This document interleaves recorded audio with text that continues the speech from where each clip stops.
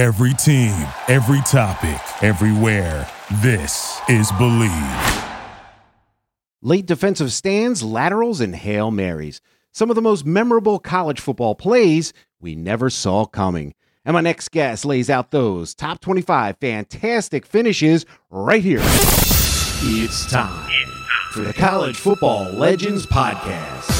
The players. We're going to hit somebody and we're taking downfield for a touchdown. I guarantee you that. The coaches. No man is more important than the team. No coach is more important than the team. The plays. There goes Davis. Oh, my God. Davis is going to run it all the way back. And so much more. College Football Legends. Heroes come and go, but legends live forever. Welcome to Believe in College Football Legends. I am Chris Smith. Send me a topic or question on Twitter at @TheSportsJesus. That's at @TheSportsJesus. We have a great show for you. You know what else is great? It's Bet Online. Bet Online is your number one source for all your sports info, stats, news, and scores. Get those latest odds and lines, and most importantly, the latest matchup reports. Bet Online is your sports intel headquarters this season, as we have you covered for all your insider sports wagering needs. Look, it's the fastest and easiest way to get your betting info, including live betting options and your favorite casino and card games available to play right from the comfort of your home. Get in on the action today. Head to the website or use your mobile device to join, and be sure to use the promo code BELIEVE, that's BLEAV, to receive your 50% bonus on your first deposit. It's Bet Online, where the game starts.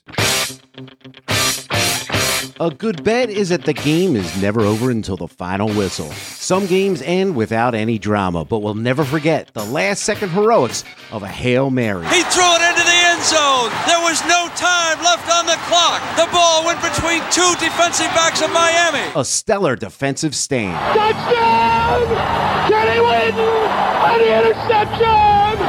The most improbable finish to a football game! A miracle gadget play. They hand it off to Johnson. Boise State has won the Tostitos Fiesta Bowl.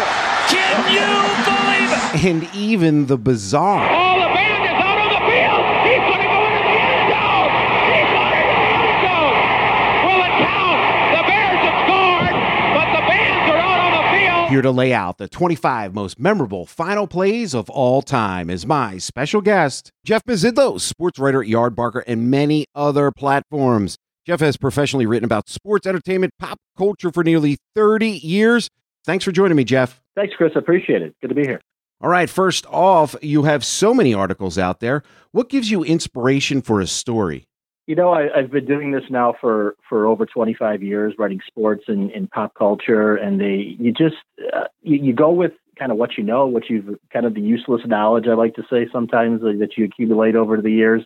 And also, you know, what's going on now. You try to make it timely.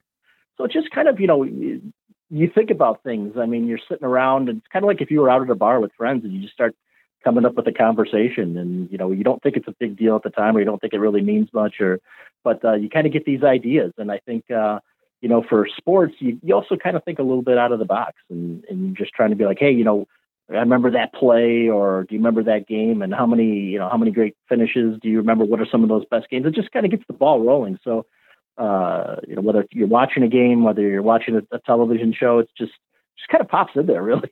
Yeah, well, speaking of one of those stories, you wrote an article that is a great read. Its headline is, quote, "The 25 Best Game-Ending Plays in College Football." And what I noticed was some college teams were actually on the list multiple times, some as the victor and some got the short end of the stick.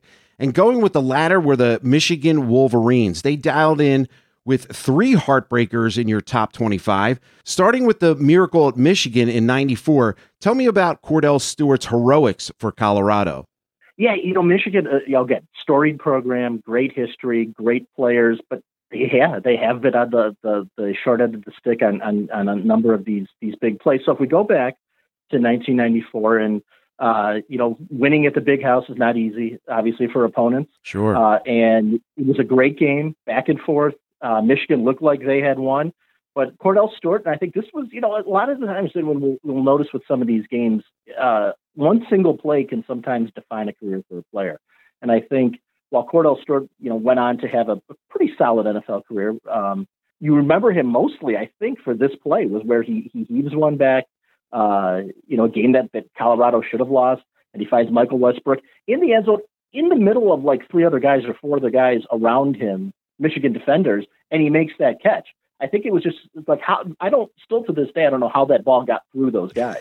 And it went right in his gut. He falls in, he's in the end zone already. And it's one of those plays where you tell your defenders, knock it down, and somehow they just couldn't even get a hand on it. If I were the defense, I'd have a few more guys over there. 3 wide outs at the top of the picture. Stewart with time, lets it go. He's got 3 people down there. The ball's up in the air, caught, touchdown! Caught by Westbrook for a touchdown! Incredible! So that was that kind of set the stage for Michigan's struggles in these, with these big plays. Yeah, well, like you said, struggles they were, because more than a decade later, the 5th-ranked Wolverines looked to escape their own backyard against then FCS program Appalachian State. What happened as the game came down to the wire in 2007? That one was, and I remember, watching that game, and I actually did some preview stuff for that game beforehand.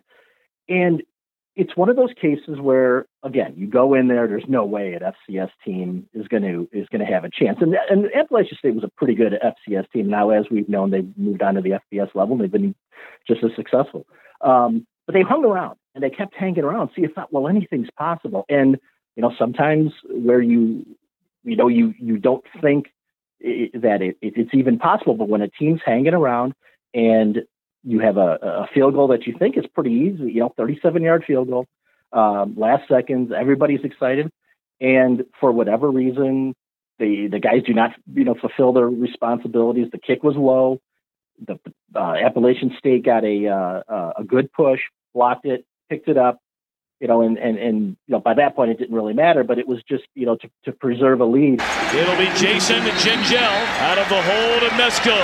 Good snap, good hold, and the kick is blocked. Appalachian State has stunned the college football world, one of the greatest upsets in sports history. And it was probably, I think, still to this day, one of the up there, has to be one of the top 5 upsets of all time in college football history that played out because of where those teams were in, at that time and who they were. So, but it just goes to show you that sometimes you may think you have all the talent, but if you don't execute on a specific play, and really Michigan didn't execute a lot throughout the game. It wasn't a great defensive effort. 34-32 was the final score. So Michigan wasn't playing very good defense. And when you allow a team like that to hang around, regardless of how big they are, how talented they are, stuff like this can happen. Exactly. And one of the most recent and probably most painful for the Maize and Blue faithful was the Gift 6 against in-state rival Michigan State in 2015. Why does this rank number 11 on the list? I don't know how, if you're a Michigan fan, I think this is what you don't want to talk about, regardless of all the issues they've had with Ohio State in recent years. I think this is one game that they don't want to talk about. Obviously Michigan does not like Ohio State, but I think they look down upon Michigan State even more. And you remember Mike Hart talking about how he called them their little brother back in the day. Oh, definitely. And I think this one is, just didn't quite make the top 10 in the list. But I think it's just because of how it all played out. I mean, Michigan wasn't able to totally run out the clock. They had the lead, again, at home. And all you got to do is get go through something you do all the time, practice. It's out of habit. You snap the ball, you punt the ball. That's all it was. The punter, Blake O'Neill, struggled with the snap and then had an even tougher time picking it up. Chaos ensues. Michigan State, Jalen Watts Jackson picks it up, rambles all the way for a touchdown. I think it's one of those surreal moments for either team where you realize, is this really happening? And he takes it back for a touchdown. Times runs out. Michigan State pulls out the upset. And again, it's kind of one of those unthinkable things that happens that you think, oh, wow, if only this happened. Well, it actually did happen. Whoa, he has trouble with the snap, and the ball is free. It's picked up by Michigan State's Jalen Watts Jackson, and he scores on the last play of the game. Unbelievable. An interesting note on that, Chris, was Jalen Watts Jackson, who picked up the fumble, took it in for the score, actually dislocated his hip on that play. Ouch. So, So I don't even know if he got, and I don't know if it was from actually picking us up, but I think it might have happened at the celebration. Oh, the celebrational injuries. I guess if you're going to have an injury, it might as well be during a celebration, right? Yeah, I don't. I just remember him laying there, and it was tough for him to get up. So, but again, listen, Michigan fans, they have a lot to be proud of. Obviously, it's a great program, but these are three moments they probably don't want to talk about. Sure, and we're speaking with Jeff Mezydlo, sports writer, editor, and researcher on many platforms, and we're talking about the 25 best game-ending plays in college football. And another team that lands on the top 25 twice is Notre Dame. Now, the last-second field goal by Boston College in '93 to upset number 4 Fighting Irish was gut-wrenching, but tell me about the miracle at South Bend in 1991. Yeah, you would think, again, another story program, obviously, in Fighting Irish, and they haven't really had too many memorable last-second finishes. But we go back to, you mentioned the game against Boston College, but we go back to 1991, and Tennessee comes to town, which is, it's not another big program. 13th ranked at the time. Notre Dame's 5th in the country. Tennessee was ranked, I believe they were 13th going into that game. Exactly. And they came back. Again, another case where you're allowing the visitors to hang around. And Tennessee, they fought back. They were down 31-7 in that game. But in the second half, they managed to fight their way back. And again, you put yourself in position to win. But if you're, and they took the lead. Notre Dame then had a chance to go ahead. Rob Leonard, in his field goal attempt was blocked. It was a 27-yard field goal. As time expired, and Tennessee ended up pulling off the upset. And again, but back in the late '80s, early '90s, when they were pretty much a 1, 2, 3 ranked team in the perennial country, powerhouse, definitely. This was a big deal, and Tennessee, again, no slouch. People knew who they are. Storied history, very, very a lot of tradition there. But coming into South Bend, not easy to do, and especially when you're down 31-7 and you fight your way back, and then you come through and it looks like all that's going to be wasted, and you make a big stop at the end, make a big, kind of like essentially a block that wins the game. And again, it's another one of those where, wow, if we could only do this, this would be great if it happened, and it happened. Yeah, absolutely unbelievable. And the LSU Tigers had a pair of memorable finishes. One in the 2005 Capital One Bowl against Iowa. Take me into the final ticks of that game. So this was, this was Iowa and LSU, and it was New Year's Day, 2005. LSU's leading, and it's kind of, I don't know if it would necessarily qualify as a Hail Mary, but it was it was a last second heave. Drew Tate, I don't know if people remember him, pretty good quarterback for the Hawkeyes, and he unloads one, and he's down. You've got pretty much down the, not quite the middle of the field, but Warren Holloway, kind of nobody saw him, nobody left him, streaking down the field. He makes the catch, 56 yards for the touchdown to win the game. Interesting thing about Holloway was he was a senior, and that was his only touchdown of his career. Unbelievable. He made it count. Yeah, he did. And actually, a side note for me personally, I actually covered Holloway in high school. So, that must have been great to see. So that was kind of cool. What I remember watching, like, wow, that's it. So it was, but yeah. So, and it's just another case where that was. I mean, you could chalk it up to LSU just a defensive lapse. I mean, you got to be aware of everybody, and maybe they either underestimated Tate's arm strength, or they were just not in position and forgot about a guy who they didn't think was going to even factor into play. Yeah, well, for your one and only catch during your career at Iowa, that was a big one. And a couple years prior, they were on the positive end of a stunning victory and in the top 10 on the list. Let's talk about what a lot in Lexington don't want to talk about, is the Bluegrass Miracle. I think this is one of the best finishes of all time in any sport. Just kind of the way that played out. And if you go back and you watch the video of that finish, there was a lot of shots of Kentucky fans that were just, they couldn't believe what they had just seen. And you've got Marcus Randall, again, another guy, another blast from the past in the name.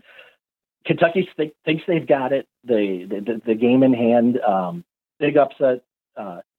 Next thing you know, Randall just heaves it, and Devery Henderson, he followed the ball the whole time as it was tipped through a couple of defenders, He made the play literally on his fingertips, and ran in 75 yards for the touchdown. And again, the clock was winding down. Final play of the game. Shotgun formation.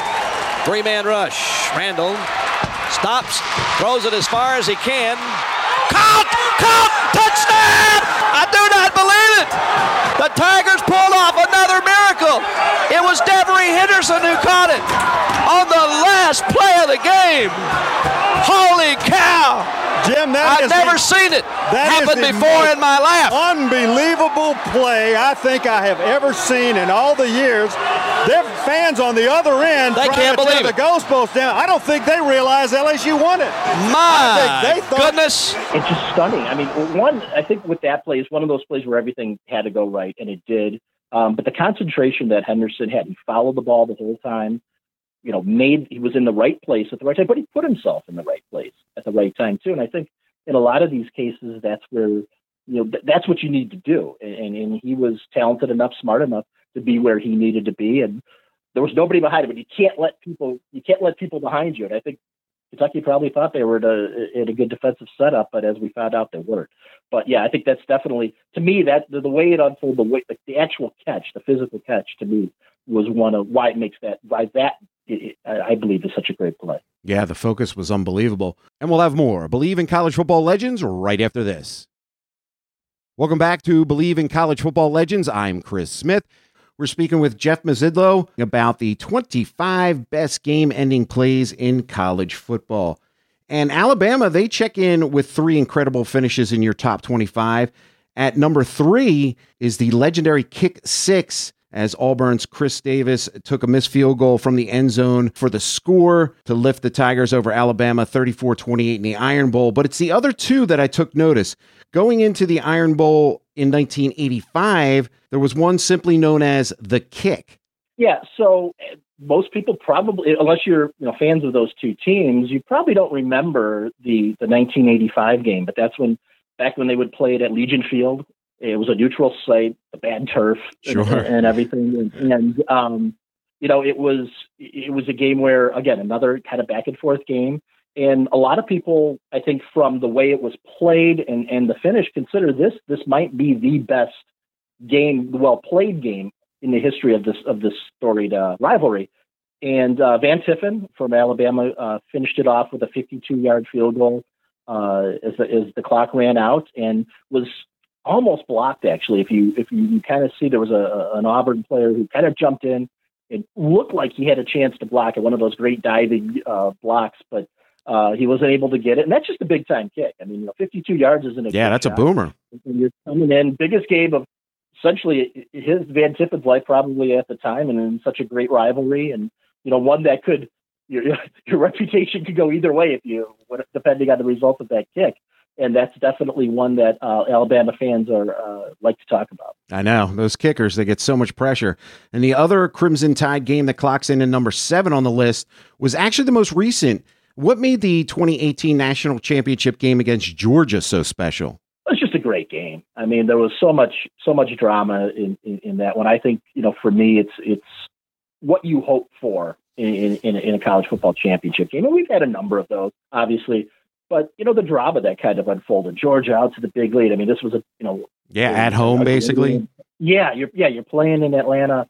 It's, everything is going right. You couldn't have set yourself up better, but there was always kind of that, all right, but this is Alabama. This is a great team. We know they're not going to fold. But then Tua comes in, and that's kind of his, breakout party, and it goes to overtime. And the next thing you know, it's, he just great pass, great catch, Devontae Smith, who is one of the game's greats right now. Tagovailoa trying to make up for it. Fires to the end zone. Touchdown! Alabama wins! The Crimson Tide will not be denied. True freshman to true freshman. Tagovailoa to Devontae Smith. Alabama breaks Georgia hearts. And that's how it ends. 41-yard pass, great catch. Just a stunning finish to a fantastic game and a heartbreaker for Georgia. I mean, one that I don't know if this is a kind of a game I don't know if you ever get over. If you're an Alabama fan, obviously it's great. You're going to talk about that forever. But Georgia, you don't want to talk about it because it's definitely not only how it got to that point, but the way it ended too. And I just think it's a fantastic, and of course the magnitude of the game, how it ended and what was on the line makes it definitely a game that needs to be in the top 10. Yeah. And of course Tua was a backup, and to take down a powerhouse like Georgia, unbelievable. Right. And the Miami Hurricanes are no stranger to photo finishes. Let's dive into the Halloween matchup and a wild finish between the U and Duke in 2015. Yeah, not a game that probably sometimes goes unnoticed by maybe fans of maybe even Miami fans to this day. But we always have some of these games where it's a team that just scored to go ahead, and there's minimal time on the clock, and there's the kickoff, and well, how are you going to do this? And what are you going to do? I mean, do you straight run it out? But then there's all the crazy laterals. Well, Miami went the lateral route, and the next thing after 8 of them in a kickoff that covered 91 yards, they had beat Duke. They had come back to win 30-27. A lot of crazy, different laterals, back passes, questionable forward passes. And then a player by the name of Corn Elder was the one who finally was able to break through and beat Duke on Halloween night, crazy night as it is. And actually, I don't know if people that do remember the play might remember that actually Miami had a penalty called on. Yeah, there was some controversy. It was reversed on the review. So that was, something that just added into the craziness of the finish, but it makes for a fun finish. And I think, that's why, you find it on the list. And I think we ranked it that high because of the overall wackiness of that play. Exactly. But they weren't so lucky in your number 1 ranked best game ending play in college football. And let's go into that 1984 game dubbed Hail Flutie. Well, I think if you're even a casual college football fan, and really of any age, this is a game that you either saw live or about, or watched it live, I should say, or know about or have come to know about. Probably the game that won Doug Flutie the Heisman Trophy, arguably. Day after Thanksgiving, Boston College was a good team, and Miami was a great team. And, just one of those games, those crazy games that always seem whether for the pro level or for college in Miami, where there's just high scoring back and forth. And, Doug Flutie and the dirty jersey, the muddy out there, and late after, early evening, late afternoon, and he just fires, cocks back and from around midfield and just he's one was over 60 yards. His buddy Gerard Phelan was the one who caught it. Flutie flushed, throws it down, caught by Boston College. I don't believe it. It's a touchdown. The Eagles win it. Unbelievable. I don't believe it. Phelan is at the bottom of that pile. Here comes the Boston College team. He threw it into the end zone. There was no time left on the clock. The ball went between 2 defensive backs of Miami. Doug Flutie has done it. Again, another play where the ball goes through, he's right there. Nobody touched it. Caught it right in the stomach. Unreal. In the end zone. I think the thing that impressed people most about that, one, obviously the play and how it unfolded, but Flutie's arm strength. He was a little guy, and I think there was obviously questions about how, would he be able to have a decent NFL or pro career because of the NFL. And I think that answered a lot of questions.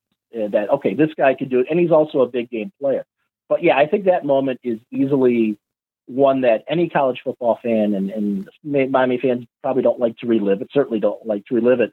But, there was that was when we were starting to get to the arrogance of the Miami program. There was that invincibility. They were becoming, solidifying themselves as a power, but they were taking it to the next level with the swagger and the attitude. And in those early days, BC and Flutie, especially, a little guy like that was able to knock them down. So one of the greatest plays in all sports. Finishing plays in all sports, I think, not just college football. Yeah, David versus Goliath, definitely. We're speaking with Jeff Mezydlo, sports writer at Yardbarker, and many other platforms. Jeff has professionally written about sports, entertainment, pop culture for nearly 30 years. We're talking about the 25 best game-ending plays in college football. And speaking of Hail Marys, you'll have quite a few on the top 25 list. I'm going to go through a couple of them. 2016, Tennessee's 43-yard bomb versus Georgia. 2013, Nebraska tip ball against Northwestern. 2011, the Michigan State controversial call while taking on Wisconsin, and the 2015 with BYU's dramatic 42-yard toss against Nebraska. Out of those four, which stands out to you the most? I think that Wisconsin-Michigan State game, because you mentioned there was a little bit of controversy where it was a great individual play too. Kirk Cousins, the Vikings now, unloads a heave, over 40 yards, and Keith Nickel was the guy who caught it. He actually didn't catch it in the end zone. He caught it just shy, and then kind of fought his way in. It actually bounced off a teammate, and he caught it. And then he kind of fought his way in, and it needed to be reviewed. And when everything settled and people were going nuts, he got the touchdown, and Michigan State was able to prevail 37-31. So I think as far as individual efforts on both ends, I think that's why that one of those four that you mentioned stands out to me. Yeah, and another questionable call. That always adds to the intrigue, that's for sure. And two games played decades ago are still classics. The play in 1982 in which the Cal Bears basically ran over the band in their victory over Elway's Stanford Cardinal. But it's the 1990 game between Colorado and Missouri that doesn't get talked about that much. What made that game so wild? Well, that was the infamous fifth down play where Colorado fighting for, in the hunt for a national championship. Missouri is a, I don't know if we would say a middling Big Eight team at the time, but looks like they're about to pull off the upset, and Colorado's driving. They get down into the red zone inside the 5-yard line, and as they're running plays, they realize that, well, I think they do, that they were actually about to do a fourth down play, but they never changed the line marker or the down marker on the sideline. So while Missouri is yelling, these guys Colorado knew all along. There's a great documentary, the 30 for 30 on Bill McCartney, and they really go into depth on this about how they knew that it was wrong, but they kept calling the plays. And Charles Johnson, who was the quarterback, actually knew that they were given an extra down. They just never changed it. Well, they were supposed to have been fourth down. Well, they kept the box at 3. So that's why the fans were yelling, the box said 4, the box said 4. So anyway, they got an extra down, which they scored the winning on a fourth down play, which really was fifth down. There should have not. They were stopped on what the officials were paying attention would have been the fourth down. The game would have been over. But since they didn't change it on third down, they got an extra down. Johnson scored.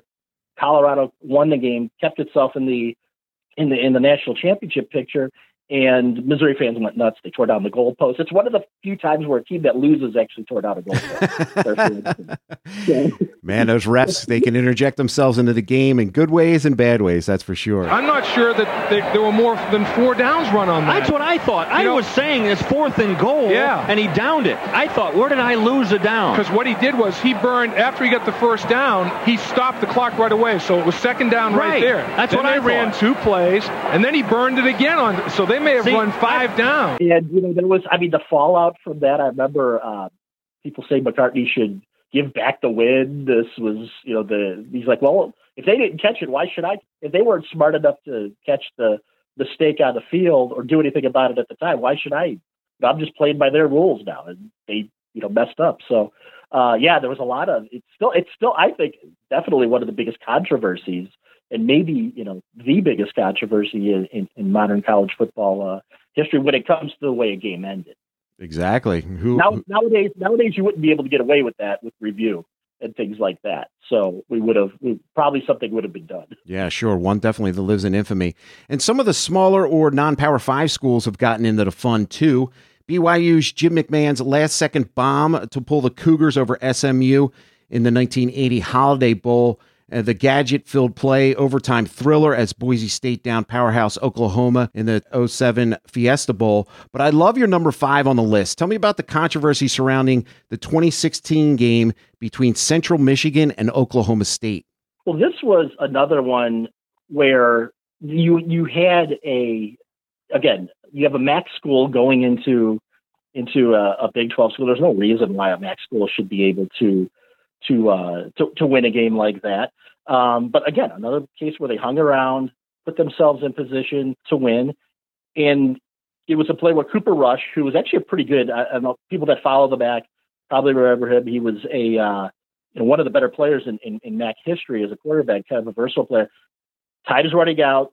He throws a 42-yard pass. Jesse Kroll was the young man who made the catch, and realizing he was nowhere near the end zone, he pitches it to a teammate who then, Corey Willis was his name, and he is actually in position in the open field, and he is able to basically, it becomes now a sprint for the end zone between him and a couple of Oklahoma State defenders, and he was barely able to get in, and there was then the controversy, well, did he get in? Was he down before it happened? He was ruled a touchdown, and Oklahoma State fans still don't like it to this day, still complain about it.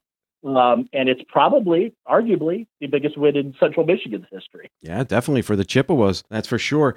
And we are speaking with Jeff Mezydlo, sports writer at Yardbarker and many other platforms.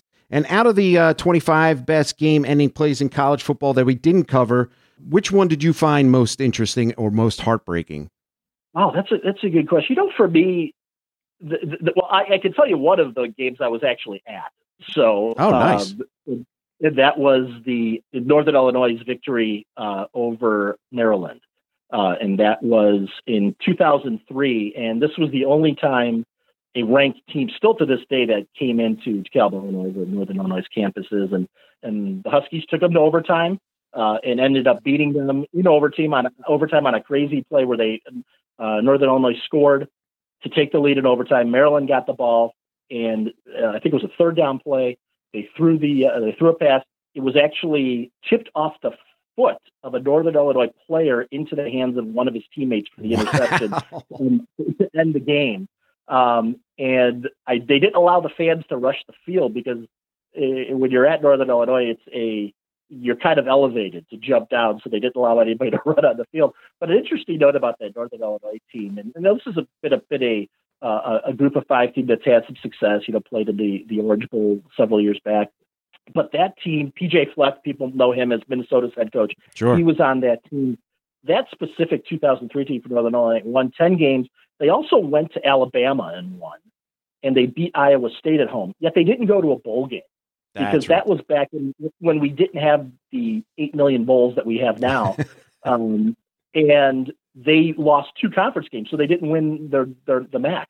So they ended up not being able to go to a bowl. They were 10-3 and didn't go to a bowl game. So that was the interesting about that. But they have that one finish, and I think that still lives up there with one of the great games in that school's history. Oh, that is heartbreaking, especially for your alma mater. That's why you were there. Yeah. I love it. Yeah.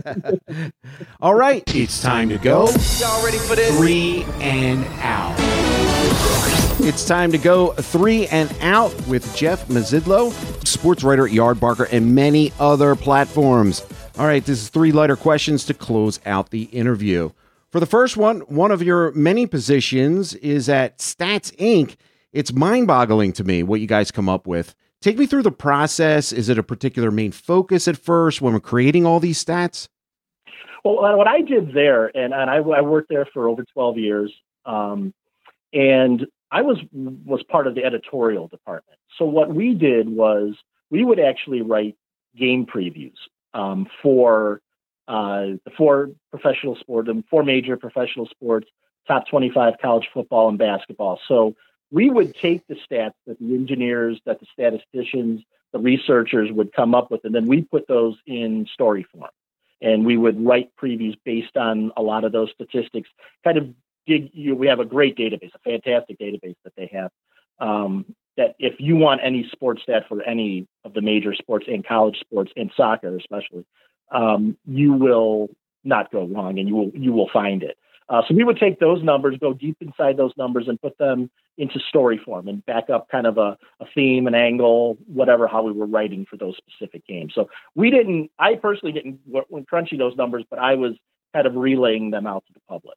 You put out some great information, that's for sure, and still do. Yeah, it's a big undertaking. Oh, I can only imagine. And number 2, if you could pick just one QB out of your top 25 list to throw a Hail Mary for the game winner, who would you pick?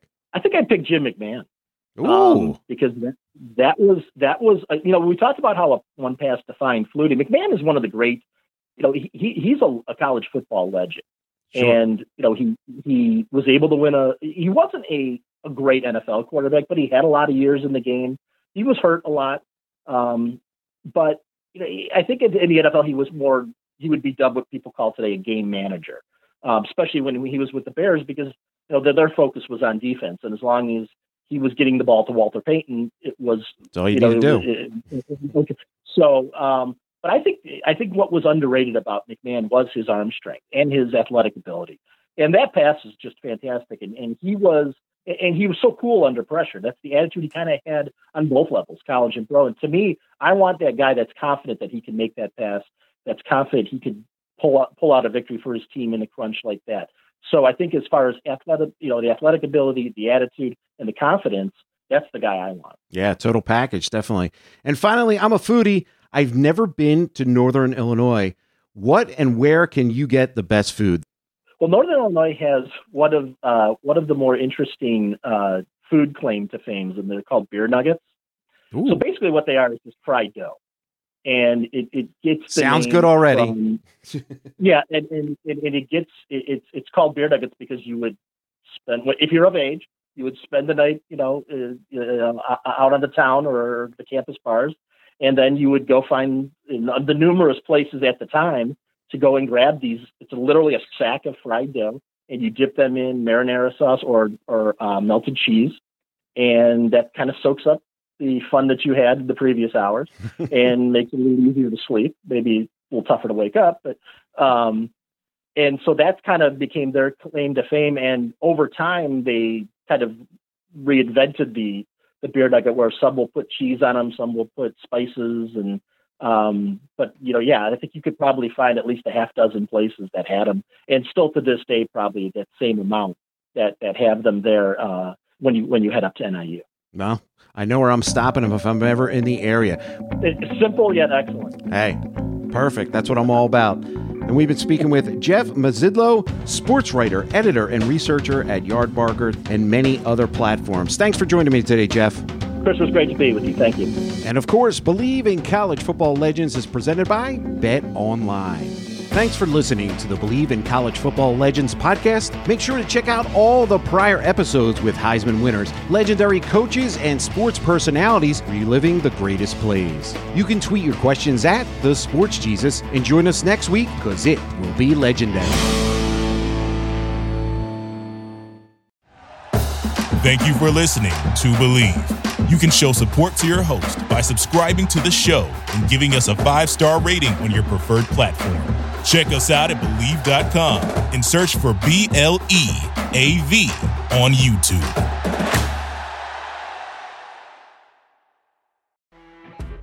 You know when you're listening to a true crime story that has an unbelievable plot twist that makes you stop in your tracks? That's what our podcast, People Are the Worst, brings you with each episode. I'm Rachel. And I'm Rebecca. We're identical twins who love true crime cases that make you say, didn't see that coming, and we hate the people responsible for them. Listen to People Are the Worst now on Apple, Spotify, or wherever you get your podcasts.